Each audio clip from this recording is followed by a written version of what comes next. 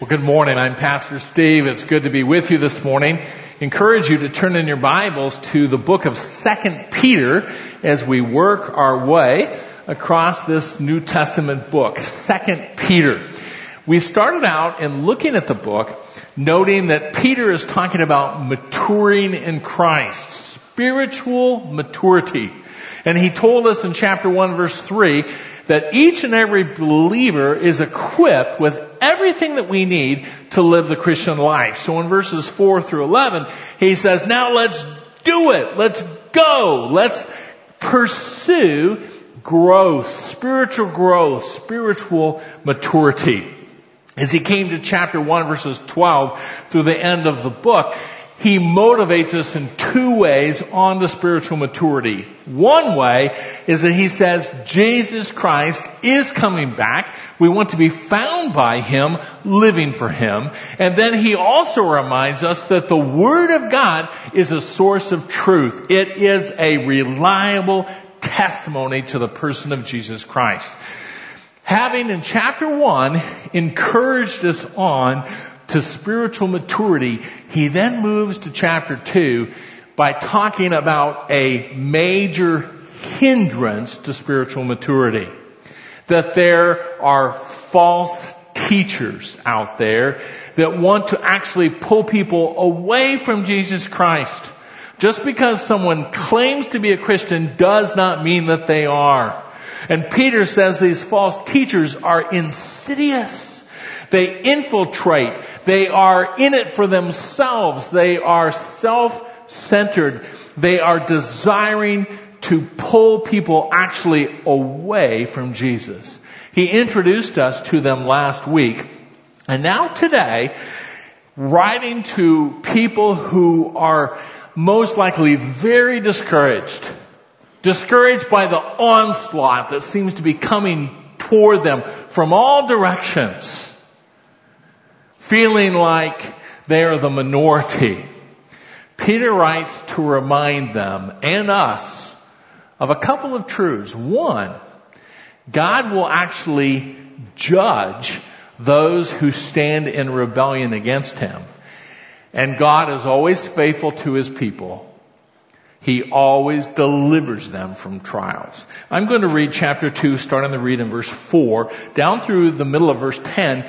You follow along in your copy of the text and look and see how Peter is stressing those two truths. That God will bring judgment upon those who reject Him, and He always delivers His people from trials. Chapter 2, starting to read in verse 4. For if God did not spare angels when they sinned, but cast them into hell and committed them to pits of darkness, reserved for judgment, and did not spare the ancient world, but preserved Noah, a preacher of righteousness, with 7 others when he brought a flood upon the world of the ungodly.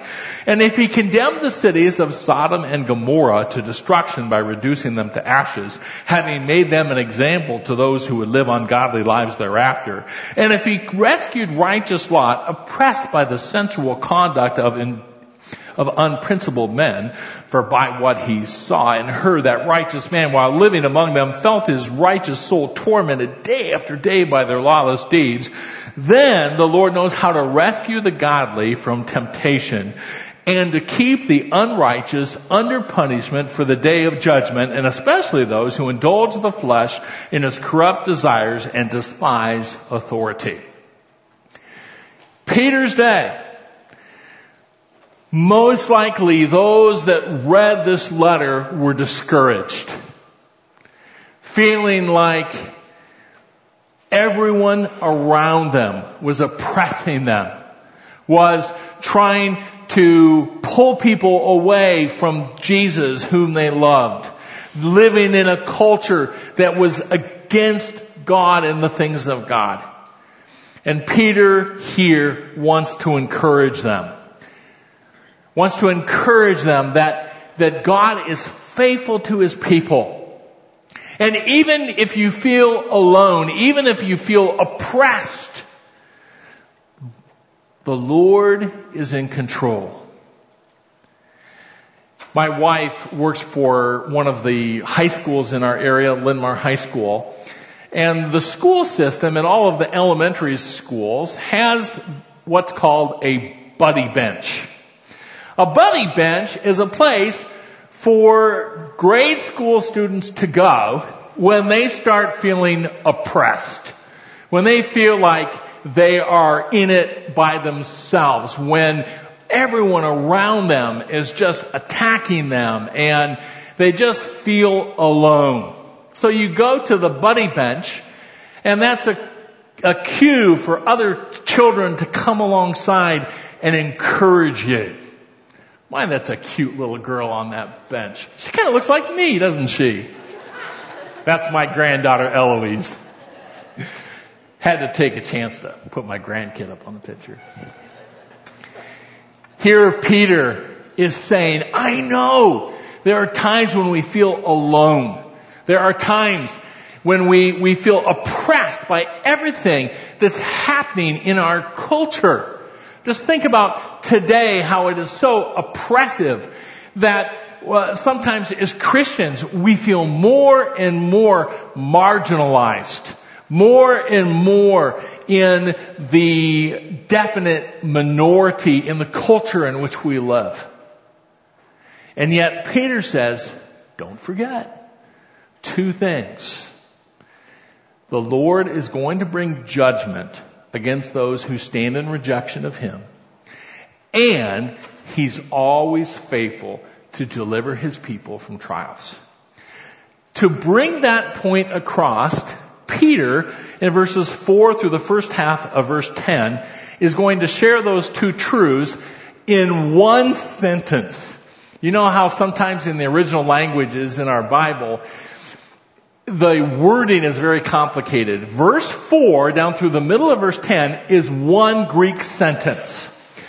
The main part of the sentence does not come until verse 9. Now our English translations try to break it up so that we can find our way through it. But in the original language, it's one sentence with a bunch of modifiers in verses 4 through 8, and then the main point in verse 9.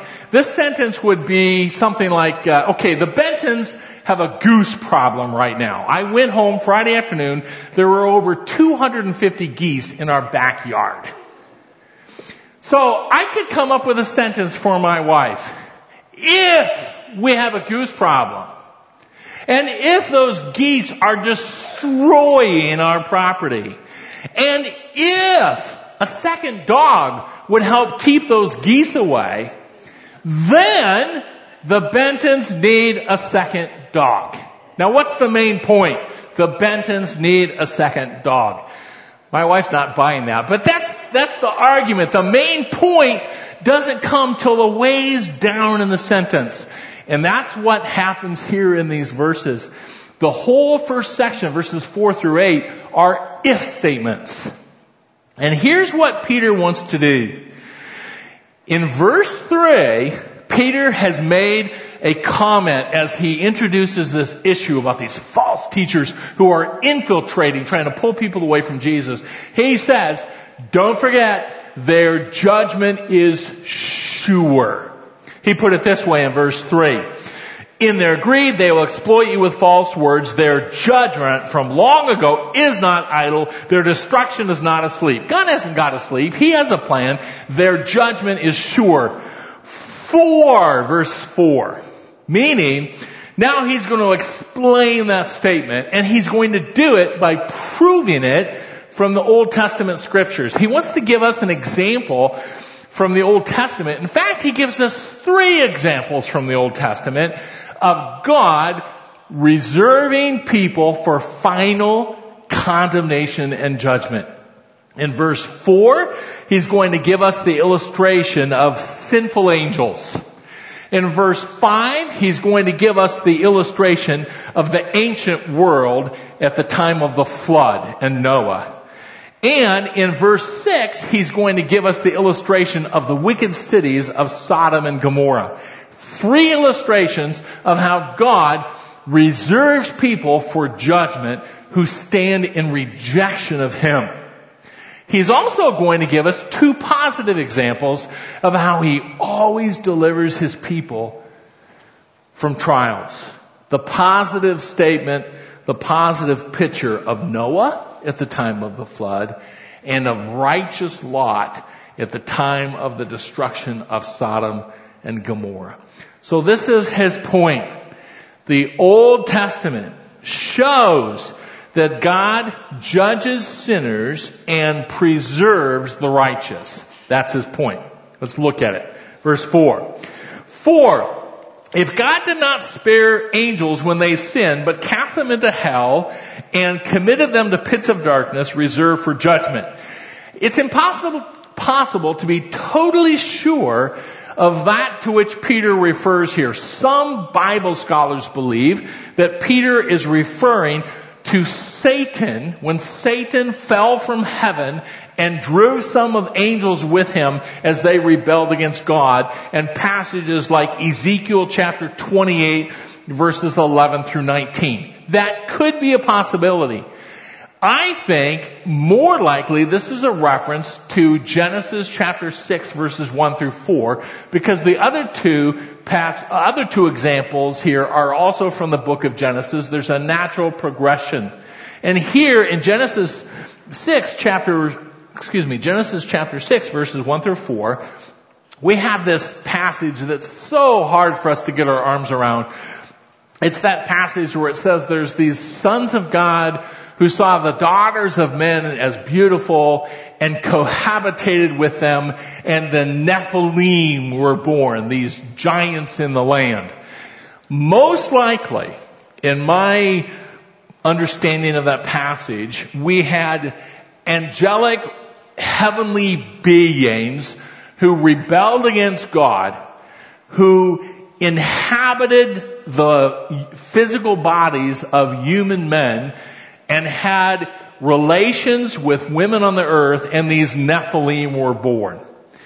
It's my best explanation of probably what's going on in Genesis 6 and what's being referred to here in 2 Peter chapter 2 verse 4. Here's Peter's point. These angels who sinned, Peter says they have been cast into hell. Now, it's not the best English translation for that Greek word here. The Greek word here is the word based on Tartarus. It's the only time this word appears in the New Testament. We know from Greek writings of the time of the writing of the New Testament, that Tartarus was considered to be a place of punishment, of torment.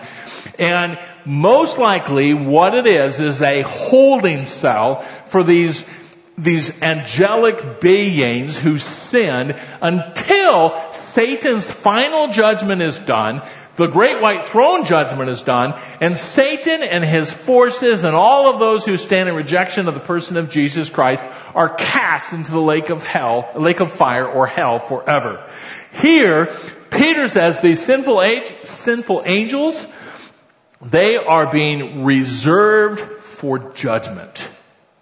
Go to verse 6, example number 2 of the fact that God will bring judgment upon those who stand in rejection of Him.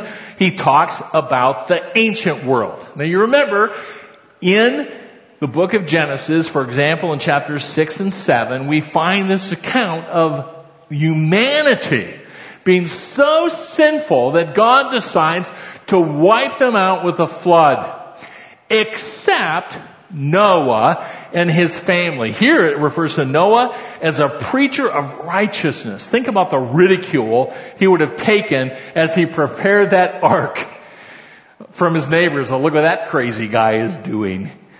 Noah was a righteous man, and it tells us, and we know from Genesis chapter 6 verse 18 and Genesis chapter 7 verses 7 and 13 that Noah and his wife and his 3 sons and his 3 wives, those people were preserved. That's why it says here in verse 5, he did not spare the ancient world, but preserved Noah, a preacher of righteousness, with 7 others, when he brought a flood upon the world of the ungodly. So we've had 2 negative examples so far, examples of the Lord reserving condemnation, judgment, punishment upon those who stand in rejection of Him. Sinful angels in the ancient world at the time of the flood. The third example comes in verse 6, the cities of Sodom and Gomorrah.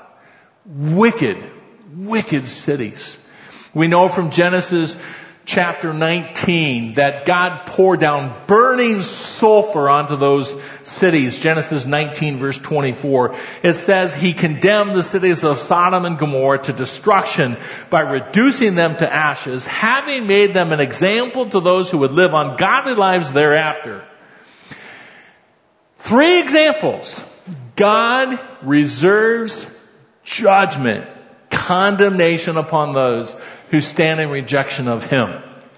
There's also 2 positives. He always delivers His people, the righteous, from trials. We see it in verse 5 with Noah, and we see it in verse 7 with who Peter refers to as righteous Lot. Now, if you remember back to the book of Genesis, we kind of remember righteous Lot? I mean, in Genesis chapter 19 verse 16, it tells us it's time for Lot to leave Sodom and Gomorrah, and they basically had to drag the guy out of there. It says in 19:15, when morning dawned, the angels urged Lot, saying, "Up! Take your wife and your 2 daughters who are here, or you will be swept away in the punishment of the city." But he hesitated. So the men seized his hand and the hand of his wife and the hands of his 2 daughters, for the compassion of the Lord was upon him, and they brought him out and put him outside the city. Lot is called a righteous man. And just as true in the Old Testament is true in the New Testament, the only way that people can be right or righteous before God is by faith. We can't be a good enough person to be right with God. Being right with God is not contingent on our abilities. It's not contingent on our performance. It's contingent on faith. Lot believed in his God. Lot, it tells us in verse 8, by what he saw and heard, that righteous man while living among them felt his righteous soul tormented day after day by their lawless deeds. How often do we feel that in our culture in which we live today? We feel like we are in the minority. You cannot turn on a television without being blasted with sin. It used to be in the evening between like 7 and 10 o'clock that programming would be quote unquote family appropriate. Now you can turn on a network television show and have what God calls sin depicted as what's the norm for today. It's oppressive from every direction. Here it tells us that Lot felt that. Even though they had to drag him out of Sodom and Gomorrah because living in a sinful place had an effect on Lot's heart. Here, Peter's point is God was faithful to righteous Lot. Lot being righteous not by his performance, but by his faith. And so Peter makes this point. Look at the Old Testament. God brings judgment on those who stand in rebellion against Him. God delivers those who are right with Him. One of the common objections to God today is how could a God, a loving God, ever condemn someone? How could God punish someone? How could God do this to Sodom and Gomorrah or the world at the time of the flood? People will say, I can't believe in a God like that. And it's important for us to remember who God is and that he has the right to deal with his creation as he chooses. In September, the news show 60 Minutes aired a program that highlighted an electrician in France who just happened to disclose that he had $100 million worth of Picasso paintings in his house. Needless to say, the Picasso children want them back. Their argument is, this was our father's work. You have no right to have these paintings. You stole them. Now, the answer to that question will probably never be known on this earth. The electrician says, and his wife says, we were close to the Picassos. Mrs. Picasso gave us the artwork. Mr. Picasso and Mrs. Picasso appreciated us. They gave us this artwork. Now, whoever's telling the truth, we don't know. But I can say this. The artist has a right to do with his creation what he desires. If Picasso wanted to give that artwork to his electrician, go for it. All the electricians in the room would say, yes, that's a good idea. Hug your electrician today. Give him $100 million worth of fine art. But if Picasso wants to, he can give it away. If Picasso created an image and it was hanging in the Louvre for 10 years and then decided, I don't really like how that turned out, I'm going to just tear it up. He has the right to tear it up. Quite frankly, I don't like his stuff, but some people do. But he is the creator. He has the right to deal with his creation as he sees fit. And one of the things that's important for us to remember is that God is in the position of creator. He has the right to deal with his creation according to his will and desire. I want to highlight two truths about God this morning. The first truth is simply this. He created, he has authority over his creation. He created, he has authority over his creation. If you want to, I'm going to turn back to Genesis chapter 6. That's the passage that talks about these sons of God finding the daughters of men beautiful.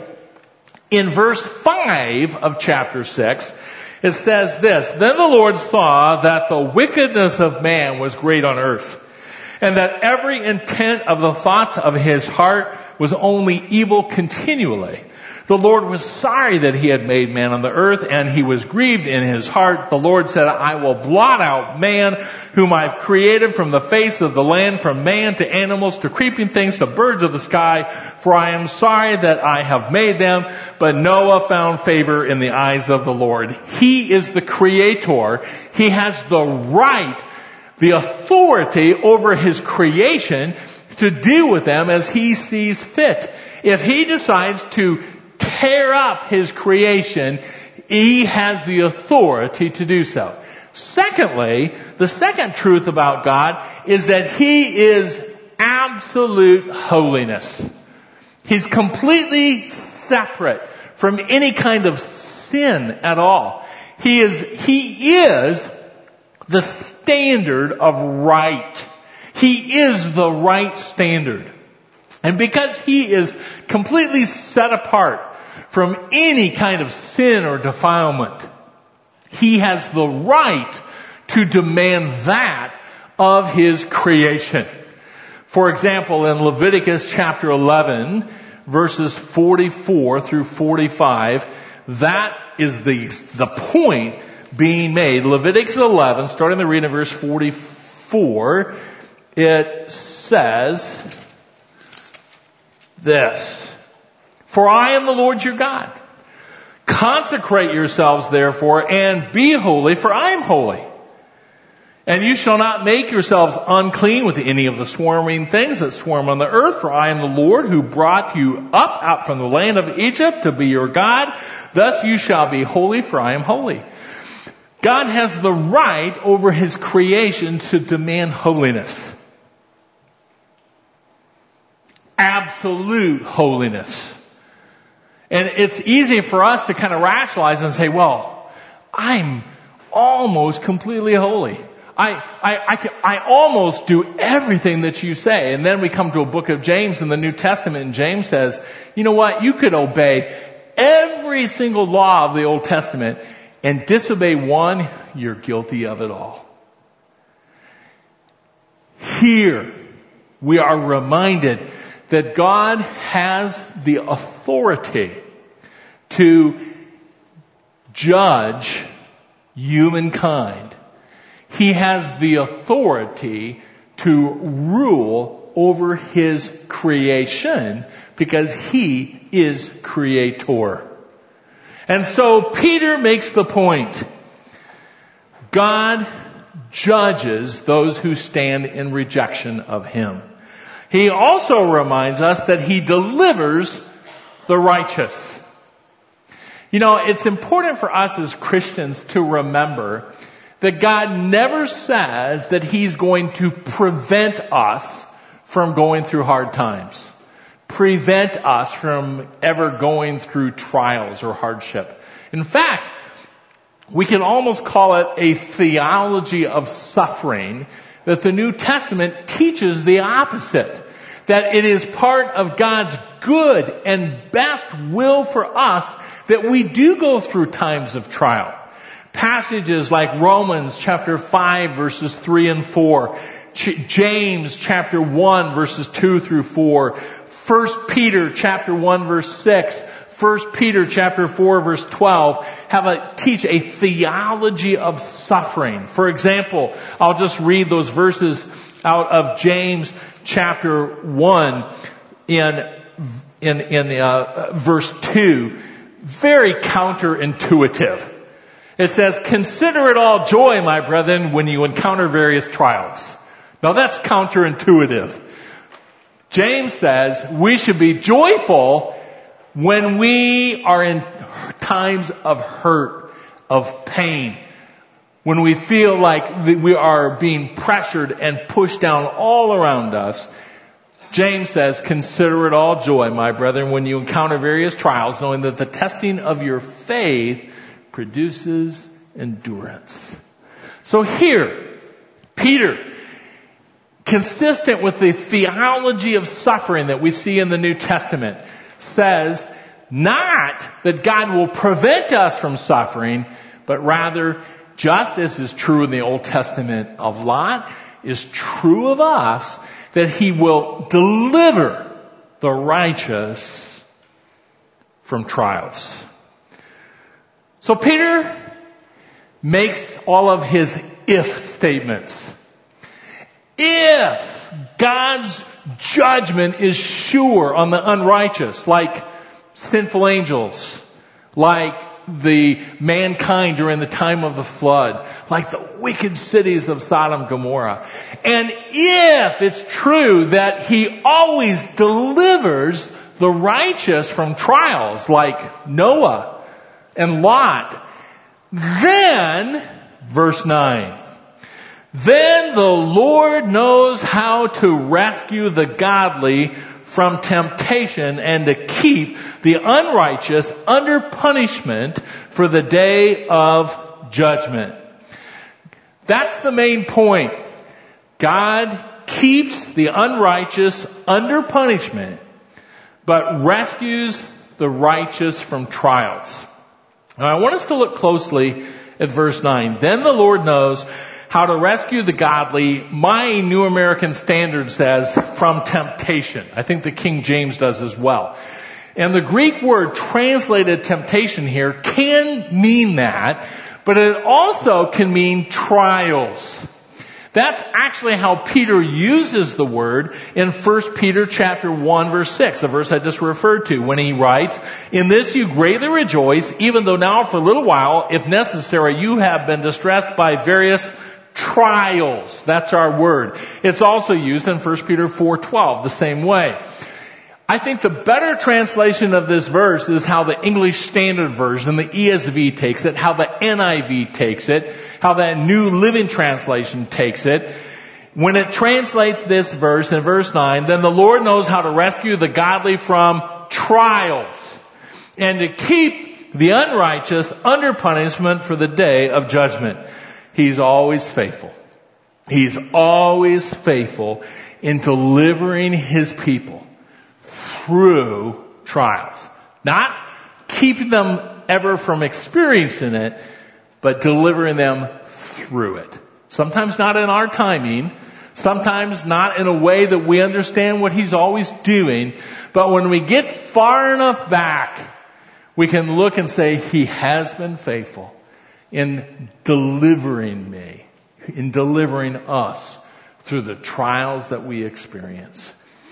But Peter says this to those who are reading this the first time and to us today. If we're feeling oppressed, if we are feeling like the minority, if we are feeling like our culture, our society around us is under attack, trying to get their agenda foisted upon us, making it almost impossible to live for Jesus Christ. If that's how we feel, Peter says, don't forget. Verse 9, the Lord knows how to rescue the godly from temptation and to keep the unrighteous under punishment for the day of judgment. Now that is actually written as a present tense. It's saying that the Lord is doing that now. That He's actually keeping the unrighteous under punishment. And remember specifically here, these verses are geared toward these false teachers that were introduced in verses 1 through 3 that will be specifically singled out and described as we look next week in the second half of verse 10 down through the end of the chapter. So these ones who are standing in rejection of Jesus Christ, and not only rejecting Him, but actually trying to pull people away from Him. They are oppressive. They are insidious. They are secretive. They infiltrate. They are in it for themselves. They're trying to pull people away from Jesus.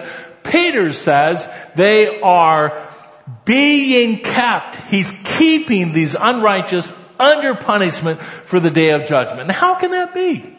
We look around and we say, well, it looks like they have everything that they want. It looks like their life is going great. I think the best explanation is found in the first chapter of the book of Romans. If you'd like to turn with me to Romans chapter 1, we see a description in Romans 1 of sinful humankind. And in verse 21 of Romans 1 it says, for even though they knew God, they did not honor Him as God or give thanks, but they became futile in their speculations and their foolish heart was darkened. Professing to be wise, they became fools and exchanged the glory of the incorruptible God for an image in the form of corruptible man and of birds and four-footed animals and crawling creatures. Therefore, verse 24, God gave them over in the lust of their hearts to impurity. Look at verse 26. For this reason, God gave them over to degrading passions. Look at verse 28. And just as they did not see fit to acknowledge God any longer, God gave them over to a depraved mind. It's as if God says, you've stood in rejection of me. You are following down this path away from me. You're exchanging me for things, for created things instead of the Creator. Therefore, go for it. I'm going to turn you over to the path that you have chosen. And it's important for us to remember that sin destroys. Sin brings destruction. We look around us today and say, oh, that person's got everything they could possibly want. They must be so happy. No, they're not. When you follow a path away from the Father, you are following a path that only brings one thing: destruction, pain, hurt, And in the end, destruction, condemnation forever and ever. The last 3 summers, as my wife Barbara and I have been traveling to the East Coast, every summer we walk just a little bit of the Appalachian Trail. I kind of have on my bucket list that someday I would like to be a through walker, going all the way from Georgia all the way to the end of the trail in Maine. I will never do it. It takes the average person, it takes them 7 to 8 months to make that through walk, and I'm way below average. I know I will never do it, but it's kind of fun just to get on the AT a little bit at a time. And so Barbara and I have walked the AT in New Hampshire, in Georgia, in Tennessee, in North Carolina, and in Virginia. And a year ago, when I was on the AT in Tennessee, I was walking along with Barbara, and coming the other direction is a man and his daughter. Now, it's very apparent when you come across a through walker. Usually you can tell them before they even get there because of their smell. Through walkers, they've been on the trail for months, they don't smell good. They usually don't look good. They're unkept. Oh man, you are a through walker. I could tell you're a through walker. I mean, you can just pick them out. In fact, we saw one guy that I think he is starting to kind of lose it mentally. I think he'd spent a little bit too much time by himself. He's a through walker. That's kind of what I want to do. So, I decided these people are interesting. Let's have a conversation. So I started talking to this man and his daughter, and they were way behind schedule. They started in Georgia. Now they're in Tennessee. They realized they're so far behind schedule that by the time they hit Maine, they're going to be in the winter.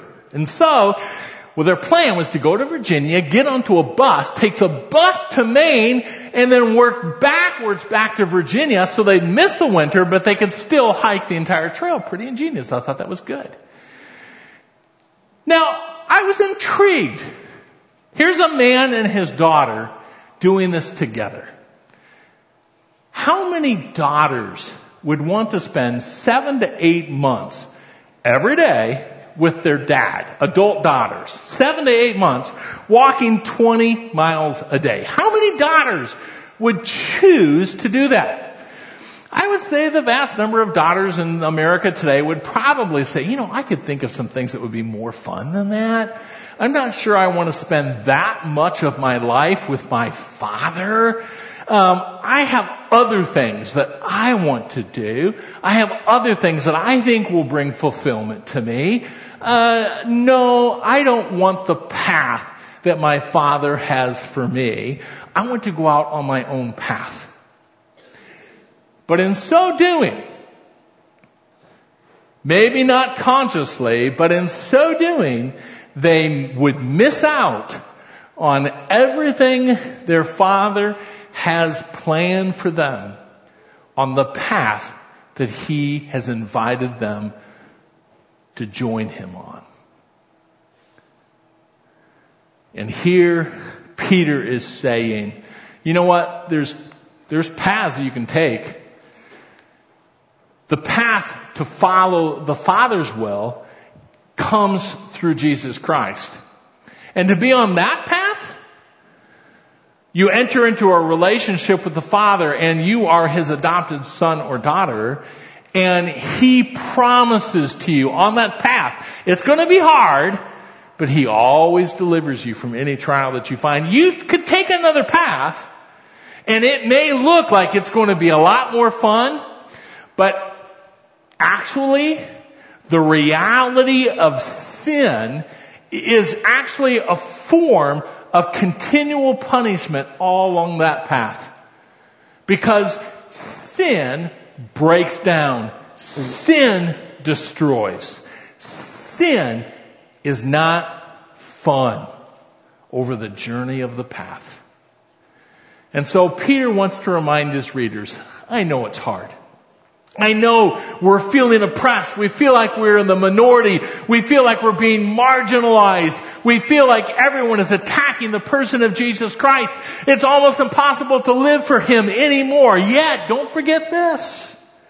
Those who stand in rejection of Him, the unrighteous, they have one sure end. Condemnation. Eternal punishment. And also don't forget, for those who are right with God, He's always faithful to deliver. Now we've already said that it's impossible to have right standing with God by what we do. I mean, Lot certainly had been affected by the sinful culture where he lived, and yet the Scripture still calls him righteous. Well, how's that possible? Because he believed. It's the same thing for you and me today. We don't have right standing with God because of what we do. We don't somehow earn right standing with God. We have declared right standing with God through belief in the person of Jesus Christ. At the moment we put our faith in Him, we are declared to be right with God. He adopts us as sons and daughters. He clothes us in the righteousness of Christ. We are righteous before Him, not by our own merit or our actions, but because of what Jesus Christ has accomplished for us. And if you are here today, and you look at a passage like this, and you don't know which category you fit into, are you on a path walking away from God, where God says the end result of that path is a sure condemnation? Or are you on the path with the Father through Jesus the Son? If you're not sure of which path you're on, I would encourage you today. One of our leaders from here at Faith Bible Church will be back in the prayer room directly behind you. You can just say, hey, can I have some of that material Pastor Steve was talking about? Because we can give you some material. You can go home, you can take out your Bible, look up passages that assure you, help you see how you can know that you're right with God through faith in His one and only Son, Jesus Christ. You see, Peter wants us to be encouraged. In a sense, he's joining us on the buddy bench. Even though sometimes as Christians today, we feel like we're all alone.